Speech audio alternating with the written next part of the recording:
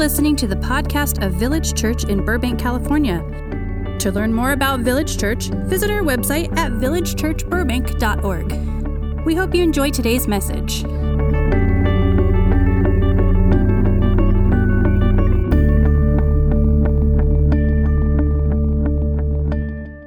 This morning we are going to be celebrating the Lord's Supper together. And so I thought I'd just kind of talk a little bit about the Lord's Supper. You know, over the next several weeks as we go through the Beatitudes and then the Sermon on the Mount, we're going to be sharing the Lord's Supper every single week. And so I thought it'd be important for us to remember what it is and why we're doing it as we take the Lord's Supper every week. And so I thought that'd be important. And because there's a lot of questions that come up around the Lord's Supper. We all come from different traditions. We come from different backgrounds. And so the questions kind of come into our mind. Is the Lord's Supper a form? In other words, is there a right way to do it and a wrong way to do it? Or is it a function? Is it just simply that something that Christians do together? How are we supposed to do it? Well, here we have these little things. By the way, the gluten option is awful. I don't know if you... I'm going to pray more specifically for you people who are have to be gluten-free. My daughter and granddaughter have celiac, and they are gluten-free, and I never realized what a sacrifice they make. Wow. Although, I will say, just parenthetically as we begin, the juice in the gluten-free is much better than the juice in the other one. So, and that's part of the question. How do we do it? Are we supposed to use wine? Do we use juice? Do we use, Welch's? Or is it okay to use a lesser brand like Springfield or something like that? I mean, well, all these questions about the juice. Do you use a single cup that everybody drinks from, or do you pass out the little things? Is it in? How are we supposed to do this? Or is it about what it is we're doing? That's another important question. Is it about when we do it? We do it 6 times a year. We do it every month. We do it the first Sunday of the month. We do it only on Sunday mornings, or we do it, all these questions about the Lord's Supper in terms of how do we make sure that we're doing what we're supposed to be doing? Why do we do it? I've always thought that we do it because the Lord told us to do it, right? Do this as often as you do it in remembrance of me, Jesus said. Every time you do this, he said, you proclaim the Lord's death. So it's something that the Lord told us to do. How do we use it? Do we use it as part of our worship service? Do we use it as part of a wedding or a special spiritual moment that we have maybe at a marriage retreat or a Sunday school class or something like that event? How is it that we do use it? I grew up in a church where the Lord's Supper, we called it communion, was a big deal. In fact, in the Moravian church, in our hymn book, we had 6 separate liturgies for the Lord's Supper because there were 6 different times during the year. There was there was Passion Week, there was a Maundy Thursday, there was Whit Sunday, there was Pentecost Sunday, there was, all of these different things. We did the Lord's Supper, and we did it differently almost every single time. Sometimes we all went forward, and there was a single chalice that everyone drank from, and there was a single loaf of bread that everyone took a piece off of. Sometimes they passed elements like we do in our church in a tray with little cups in it, and there were little wafers that you would do the Lord's Supper with. And at one time during the year, during the Christmas Eve service, they did the Lord's Supper with sticky buns and coffee. Moravian sticky buns. If you have not had a Moravian sticky bun, you have not lived. That recipe died with my mother. She used to make it just from scratch and never wrote it down, and so now it's lost from our family forever. Moravian sticky buns. What a loss. Anyway, so the issues in my church, it was very complicated. When you were joining the church in the membership class and catechism class, in the catechetical instruction, we spent an entire lesson on the proper ways to hold the Lord's Supper. When the cup was passed by, the pastor would take the cup and put it into your hand. And you used these 3 fingers and your thumb on your right hand. very important. And you held it this way until the liturgy was over, and then you drank it holding it that way. Then you took it with your left hand and put it into the receptacle in the pew rack in front of you. When you went forward, you knelt down and you put your hands behind your back, and the pastor put the cup up to your mouth, and you sipped it, and then he put it down. There were and then you took the piece of bread from the end that was ripped, a little piece at a time. I mean, all these rules. And you could always tell who was visiting because they didn't have a clue, you know. They're holding their hand out like this, you know, and you could hear some people in the church going, you know, all these. So when I became a Christian, which was after I grew up in that church, and when Cheryl and I were in seminary, we started visiting different churches, and I was just amazed at all of the different traditions of how the Lord's Supper was done, when it was done, how it was done, etc. And I started to think, well, if I'm going to be a pastor, I had to think about what it is supposed to be about, and make sure that we're doing it, if there is a right way, that we're doing it the right way. So my thought was, what does Scripture say? And so I began to study the passages on Scripture. And I think this one in 1 Corinthians chapter 11 is the primary teaching on the Lord's Supper that we need to look at this morning to understand how and what the Lord's Supper is as we participate in it week by week by week. Before we read those verses, there's a couple comments I want to make in terms of the context in which the Apostle Paul was writing these words. In the first century, in the early church, the Lord's Supper was not celebrated like we do, like at the end of a service, we take the bread, we take the cup. It was much more of a love feast where the church got together, all of them, and they brought, like we do in potlucks, they all bring food, and they would put it on a table, and then everybody would take something from the table, and they would sit down together, and they would eat this food. It was a love feast, and then at the end they would remember that their oneness, the unity that all of these people are sharing together as they eat this meal, is because of the finished work of Jesus on the cross. That's what makes us one. Now that's important because if you remember in the first century, the church was made up of a great diversity of people. There were those who were citizens in Rome, and there was everybody else who wasn't a citizen. There were people who were owners of slaves, and there were slaves in the church. There were men, there were women. In the church at Corinth, there were people who had been resettled there by the Roman legions from other countries, and now they're here in the city of Corinth. And so they had people that spoke different languages as their native tongues. They had different customs. They had different backgrounds, different cultures from which they came. And now here they are as part of the church all together, and it was important that they realized that in spite of all of their differences, they were one people of God. Because discovering that you are a part of something, that you're included, that you are accepted, that you're not alone, that you are okay in this group is a very important thing in the first century. So the Lord's Supper did all of those kinds of things. And so the Lord's Supper was always about what we're doing and why we're doing it. It wasn't about how we're doing it. It was about what we're doing and about why we're doing it. In fact, the Apostle Paul wrote in 1 Corinthians chapter 10, he said these words, "The cup of blessing that we bless, is it not a sharing in the blood of Christ? The bread that we break, is it not a sharing in the body of Christ? Because there's one bread, we who are many are one body, for we all partake of the one bread." Now, the important thing about that verse, other than just what it says, is the word that he uses when he uses the idea of sharing and partake. It's the word that we use and have put over into our context in the 21st century. It's the word koinonia. And koinonia means fellowship.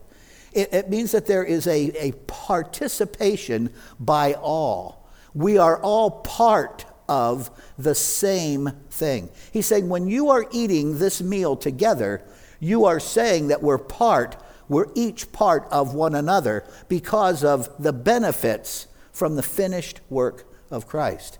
There is no diversity in the body of Christ. There's only unity.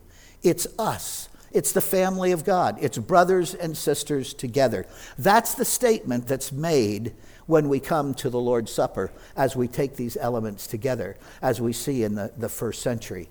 Now in Corinth, that's not the case. That's not what is happening in Corinth. And so Paul is writing this section because that's not happening. Listen to what he says here in verses 17 through 22. He says, "Now in the following instructions, I do not commend you." You know, it's not a good thing when the pastor of the church stands up and says, "Listen, there's nothing that you're doing that I can commend. There's no commendations about your behavior. In fact, everything you're doing is wrong, is bad, and on and on and on. There's no commendation here." Paul says, "I cannot commend you because when you come together, it is not for the better. It's not for the benefit of one another. It's for the worse. It's for the destruction of the very thing that you're supposed to be coming together for. You're supposed to be coming together for unity, and what's actually happening is you're coming together and there's divisions in your church. There's disunity." He goes on and says, "For to begin with, when you come together as a church, I hear that there are divisions or factions among you, and to some extent I believe it. Indeed, there has to be factions among you. For only so will it become clear who among you are genuine. When you come together, it's not really to eat the Lord's Supper." In other words, you come together under the guise that this is the Lord's Supper, but let me tell you, what you guys are doing is not the Lord's Supper. It's something else. He says, for when the time comes to eat at the meal, when everybody comes together, each of you goes ahead with your own supper, and one goes hungry and another becomes drunk. Here's what he's saying. A lot of people during the day didn't have to work. But a lot of people in the church had to work, and they worked till like 6 o'clock. And they didn't get done with work. And after they got done with work, they came over for this love feast, for this meal that they ate together with their brothers and sisters in Christ. But the people who got there at 3 o'clock, they all brought great picnic lunches that they picked up from Gelson's. And they came in, that was great sandwiches. I mean, it was just terrific. And they sat there and ate. And some of them, they all drank wine in those days. And so they had enough wine for everybody. And some of these people sat there and drank all the wine. And they were drunk. And so when the rest of the people came, there was no food and there was no wine. And so how did they feel? Did they feel included? Man, they felt like, well, obviously, these people are better than we are. We've been left out. There's nothing for us to share in. And so he says this. He says, that's not really the Lord's Supper. He says, what? Do you not have homes to eat and drink in? If this meal is about eating and drinking, then stay at home and do it. But don't come to this meal, because this meal's not about eating and drinking. This meal's about sharing. This meal's about koinonia. This meal is about us, brothers and sisters in Christ. He says, or do you show contempt for the church of God and humiliate those who have nothing? In the church of God, those who have nothing are never to be humiliated because they have nothing. They are to be affirmed. They're to be shared with. They're to be included as equal with everyone else. They're to participate just like everybody else participates. It's not about who has and who doesn't have. It's not about what language you speak. It's not about where you were born. It's not about whether you're a woman or you're a man. It's not about those things. He says, and you are showing contempt for the church of God when you make it about those things. He says, what should I say to you? Should I commend you? He says, in this way, I do not commend you. No way. There's no commendation here. You guys are completely wrong, and you need to correct this. See, rather than a statement about the unity of the Lord's Supper became an issue of division with these people. He says, you need to be corrected in this. And so he says, let me go through again the words that Jesus gave us concerning this meal. Okay? So he takes them through these words. Verse 17. He says, now in the following instructions, verse 23, he says, for I received from the Lord what I also handed on to you, that the Lord Jesus, on the night when he was betrayed. Now there you go. Jesus is going to speak about unity when? On the night that he is betrayed, where Judas turns against them and creates division in their group, Jesus is going to talk about unity. On the night that he was betrayed. How appropriate.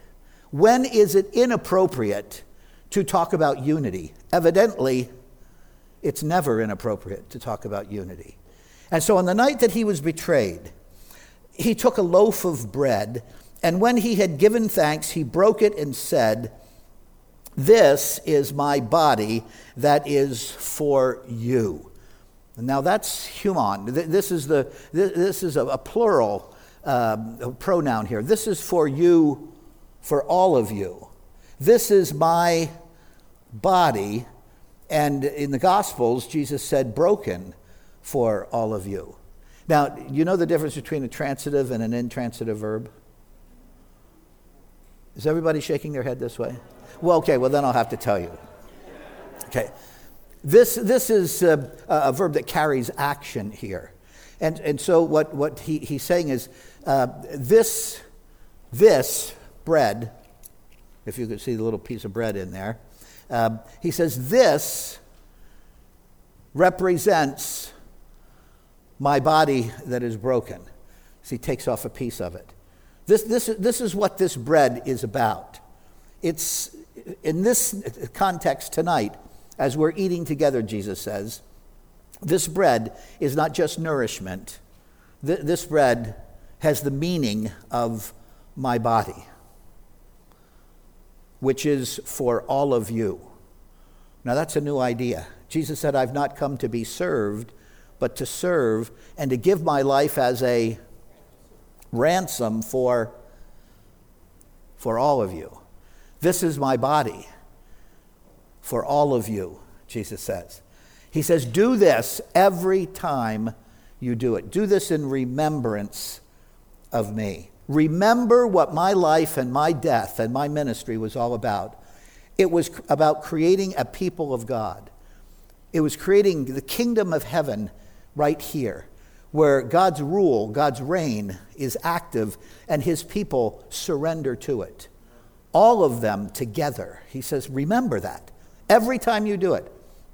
So the next month and a half, every single time, at the end of Ryan's sermon, when we do the Lord's Supper together, we need to be remembering that this is about what Jesus came to do. We're connecting with the ministry of Jesus as we are doing this together. In remembrance of me, Jesus said.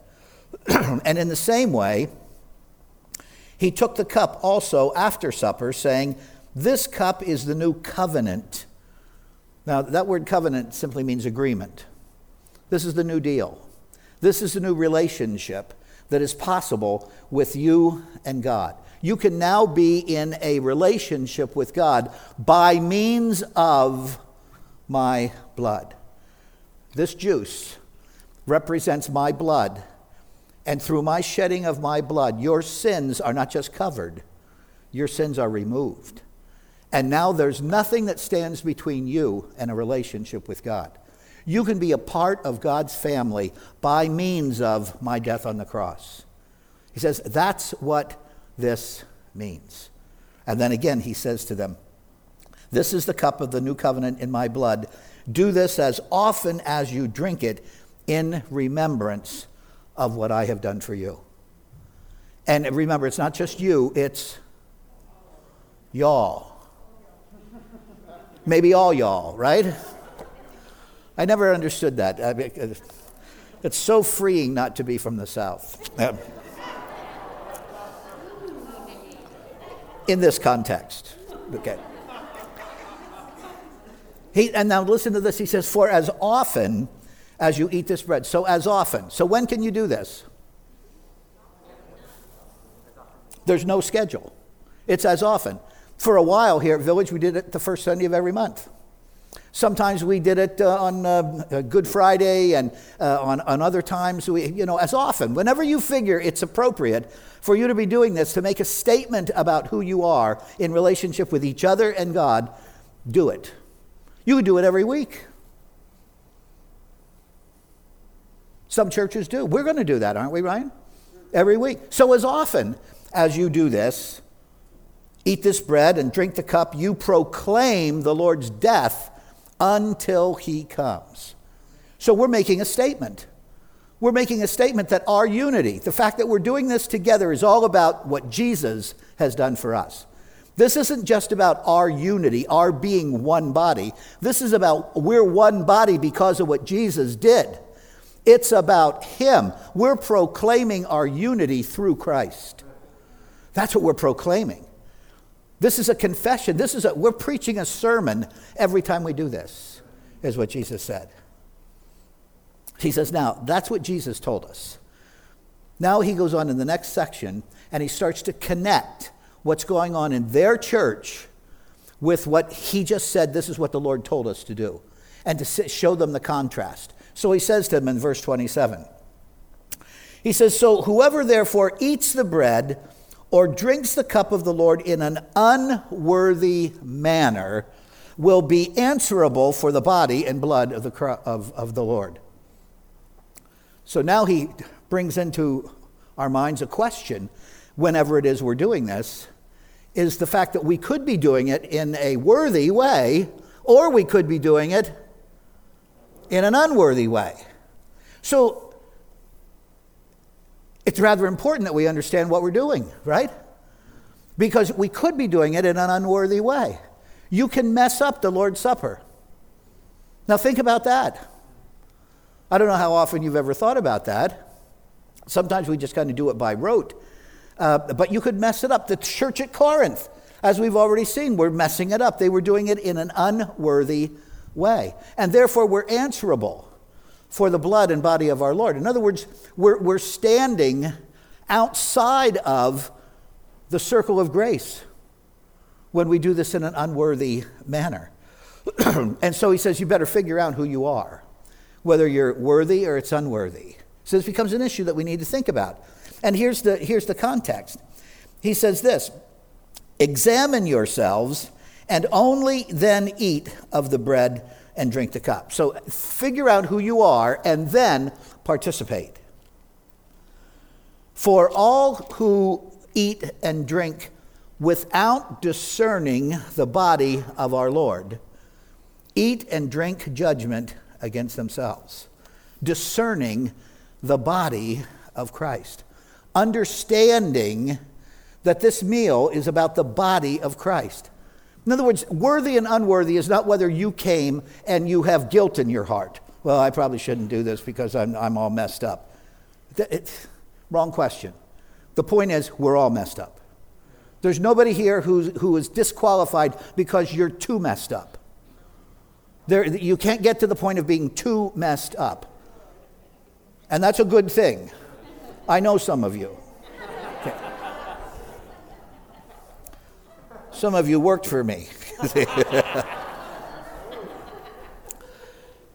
So the issue of worthy and unworthy isn't about your personal spiritual position at the moment. Now, that's good to know. That's good to know. That means that everybody is available to receive these elements every time. Man, that's exciting. Because I've been in some churches where that wasn't the case. The first church that I pastored in Simi Valley, the first Sunday that I was there was a communion Sunday. And here's what they said. Now, I'm helping the pastor serve communion because this is my first Sunday there. I'm the assistant pastor. I even had a suit. Okay. Here's the first thing he said. Now, anyone, we got done singing the last song, and he says, now, we're going to share together in these elements. And anyone who isn't a member of First Baptist Church, we thank you for coming today. And we'd like to ask you to leave because our communion is closed to anyone who isn't a member of First Baptist. Now, this is my first Sunday there. I'm helping serving the Lord's Supper. and I've not yet become a member of that church. This created a problem. Okay. Should I leave? Should I go grab Cheryl and we walk out? Or what? Am I an exception? You know, I mean, as soon as you start making rules, you've messed up the Lord's Supper. See? You've now done it in an unworthy method. See? Yeah, real interesting.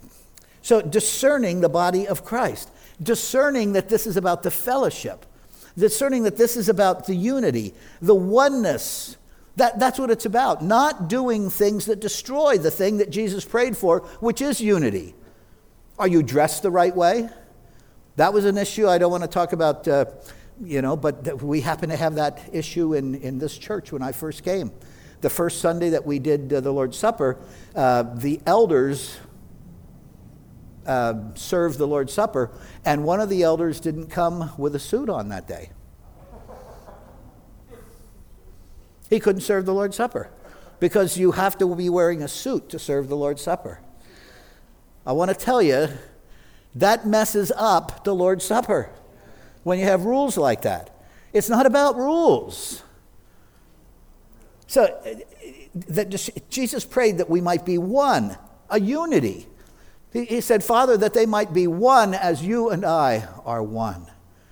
Unity. That's it. So when you're discerning the body of Christ, you're discerning that you are a part of the body of Christ because of the finished work of Christ. Because of what he did for you, you're a part of his body, this body. The issue is not, are you a member of Village Church? Years ago, we gave up trying to figure out who was a member and who wasn't. Here's what I figure. If you're here, you're a member. There you go. So...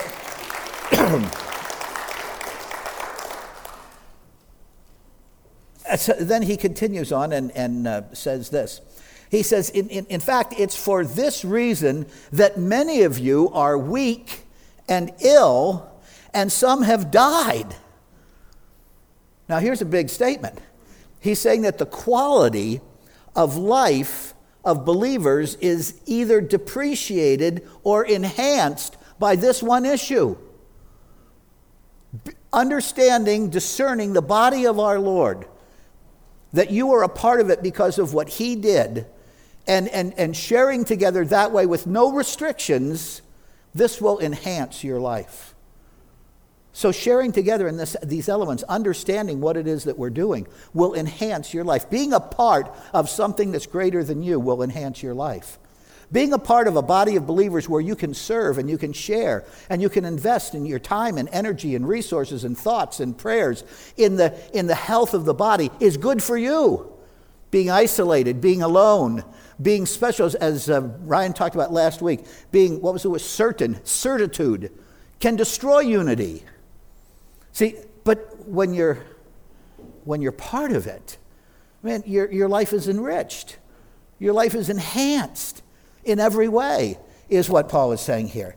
He says, we should learn from this. He says, but if we judged ourselves, we would not be judged. This is the criteria against which we need to think in terms of our participation in the body. What did we say this morning? We're not consumers. We're not just showing up to get something. We're showing up because we're a part of something. We're part of a body that worships Jesus Christ, that worships God, that lifts him up. And in the doing of that, my life is enriched in every way. That's the whole idea. That's why we worship him. Verse 33, Paul says this, so then, my brothers and sisters, when you come together to eat, wait for one another. He says, man, I'm going to check on this. The next time you have the love feast, you better have made some changes in your approach. Man, there's some things that you need to change in your practice. Because the Lord's Supper, Paul is saying here, is not about who. It's not about who does it. It's not about why we do it. It's not about when we do it. It's not about where we do it as much as it is about what we're doing. That's the issue. What are we doing when we do the Lord's Supper? That's the question. It's a statement about our unity because of the finished work of Christ on the cross and nothing else. Doing the Lord's Supper doesn't mean you're a member of Village Church. Doing the Lord's Supper doesn't mean that you're right where God wants you to be in every aspect of your life. Doing the Lord's Supper together it means one thing. It means that you're part of a community of faith, that there's unity, and that you love and accept and affirm and value everybody else who's here this morning. Because we're all here because of what Christ did, not because of our competence, not because of our credentials, because none of them matter. And it certainly isn't about the kind of food we're eating, as it was in Corinth. So, here's my thoughts as we approach the next several weeks together of sharing the Lord's Supper. He says, whether we do it once a year, or whether we do it once a month, or every week, the Lord's Supper is about us as the body of believers. That's what it's about. Every single time, that's what it's about. It's never about about a personal, spiritual moment that's about Jesus and me. It's never about a personal, spiritual moment that's about Jesus and me. This isn't about you getting your life right. You got your life right when you came into faith in Jesus Christ. That's what got your life right. Now, be who you are. That's pretty much what the gospel is trying to encourage us to do. Just be who you are in Christ. It's spiritual moments. So many times people wanted, for instance, here at Village Church, I've had many conversations with people who are about to be married, and they want to do the Lord's Supper as part of their wedding service. Now, I don't know if that's because they were brought up in a Catholic church and the Mass, there's a whole Mass. Well, I guess maybe you can do the Lord's Supper if you're going to do the Mass and everybody who's there is going to share in the Lord's Supper. If you're going to have everybody who's coming, but that's hard to do because not everybody's a part of the body. It doesn't make any sense. So, because the what question cannot be answered in a wedding, I have always said, no, there's other things that you could do besides the Lord's Supper. This is not about a spiritual moment between you and your husband, and this is a body statement. This is not a personal moment. This is not something that you do at the end of a marriage retreat, where husbands and wives do the Lord's Supper together. This is a body statement. This is for us. This is for all of us. And in fact, it's the opposite of its meaning. When you do something that's just about me, what about everybody else? Well, you just excluded everybody else. That's not unity. That's division. And so it can't be about you. It's about us. It's always an us statement. It's always an us statement of unity because of what Jesus did for us all. It's an inclusive statement. Jesus said, this is my body broken for all of you. That's what we're proclaiming. Every single one. That's why I believe everybody should take the Lord's Supper. I don't think anyone should be excluded. It's not about whether you're a Christian or not. If you're not a Christian, you're hearing the gospel when we do the Lord's Supper together. You're hearing the good news that Jesus died to pay the penalty for your sin so that you can be acceptable to God and be in a relationship with Him and with all of His family members. I mean, that's what the Lord's Supper is saying. What a great opportunity. It's an all-inclusive statement. It's a koinonia. It's a fellowship with Christ and each other. As we read in chapter 10, he says, I speak to sensible people. Judge for yourself what I'm saying. The cup of blessing that we bless, is it not a koinonia in the blood of Christ? The bread that we break, is it not a koinonia in the body of Christ? I mean, it's a great statement of what he's saying. Because there's one bread, we who are many are one body, for we are koinonia of one bread. We're participating of Christ. Every single one of us. There's no other way. It's a sharing. It's all of us sharing in the benefits of Christ's death. Now that's something to proclaim. That's a message to proclaim every time we do it together. We're saying that we are one body because of what Christ has done. Not because we all use the same version of the Bible. There's a million versions of the Bible. People say, Pastor Wade, what version of the Bible should I use? I say, anything that you'll read. Anything that you'll read. If it's the Message, read it. If it's Good News for Modern, read it. If it's the Living Bible, read it. I'm in favor of anything that you'll read. Unless you want to get at Hebrew and Greek, and then you better get the right copy of Hebrew and Greek. And let me tell you, nobody here wants to learn Greek. Some of us had to, but not because we wanted to. And Hebrew, same thing. Hebrews, actually, it's easier. I won't tell you why, but at any rate. And so he says, and do this when? Until I come. Has he come back? So guess what? There's still stuff for us to do, right? We need to keep proclaiming this message until he comes back. Whether we do it every week or every month or a couple times a year or once a year or on our birthday or whenever, we're proclaiming that we're one in Christ. Thank you for listening to today's message. To learn more about Village Church, visit our website at villagechurchburbank.org.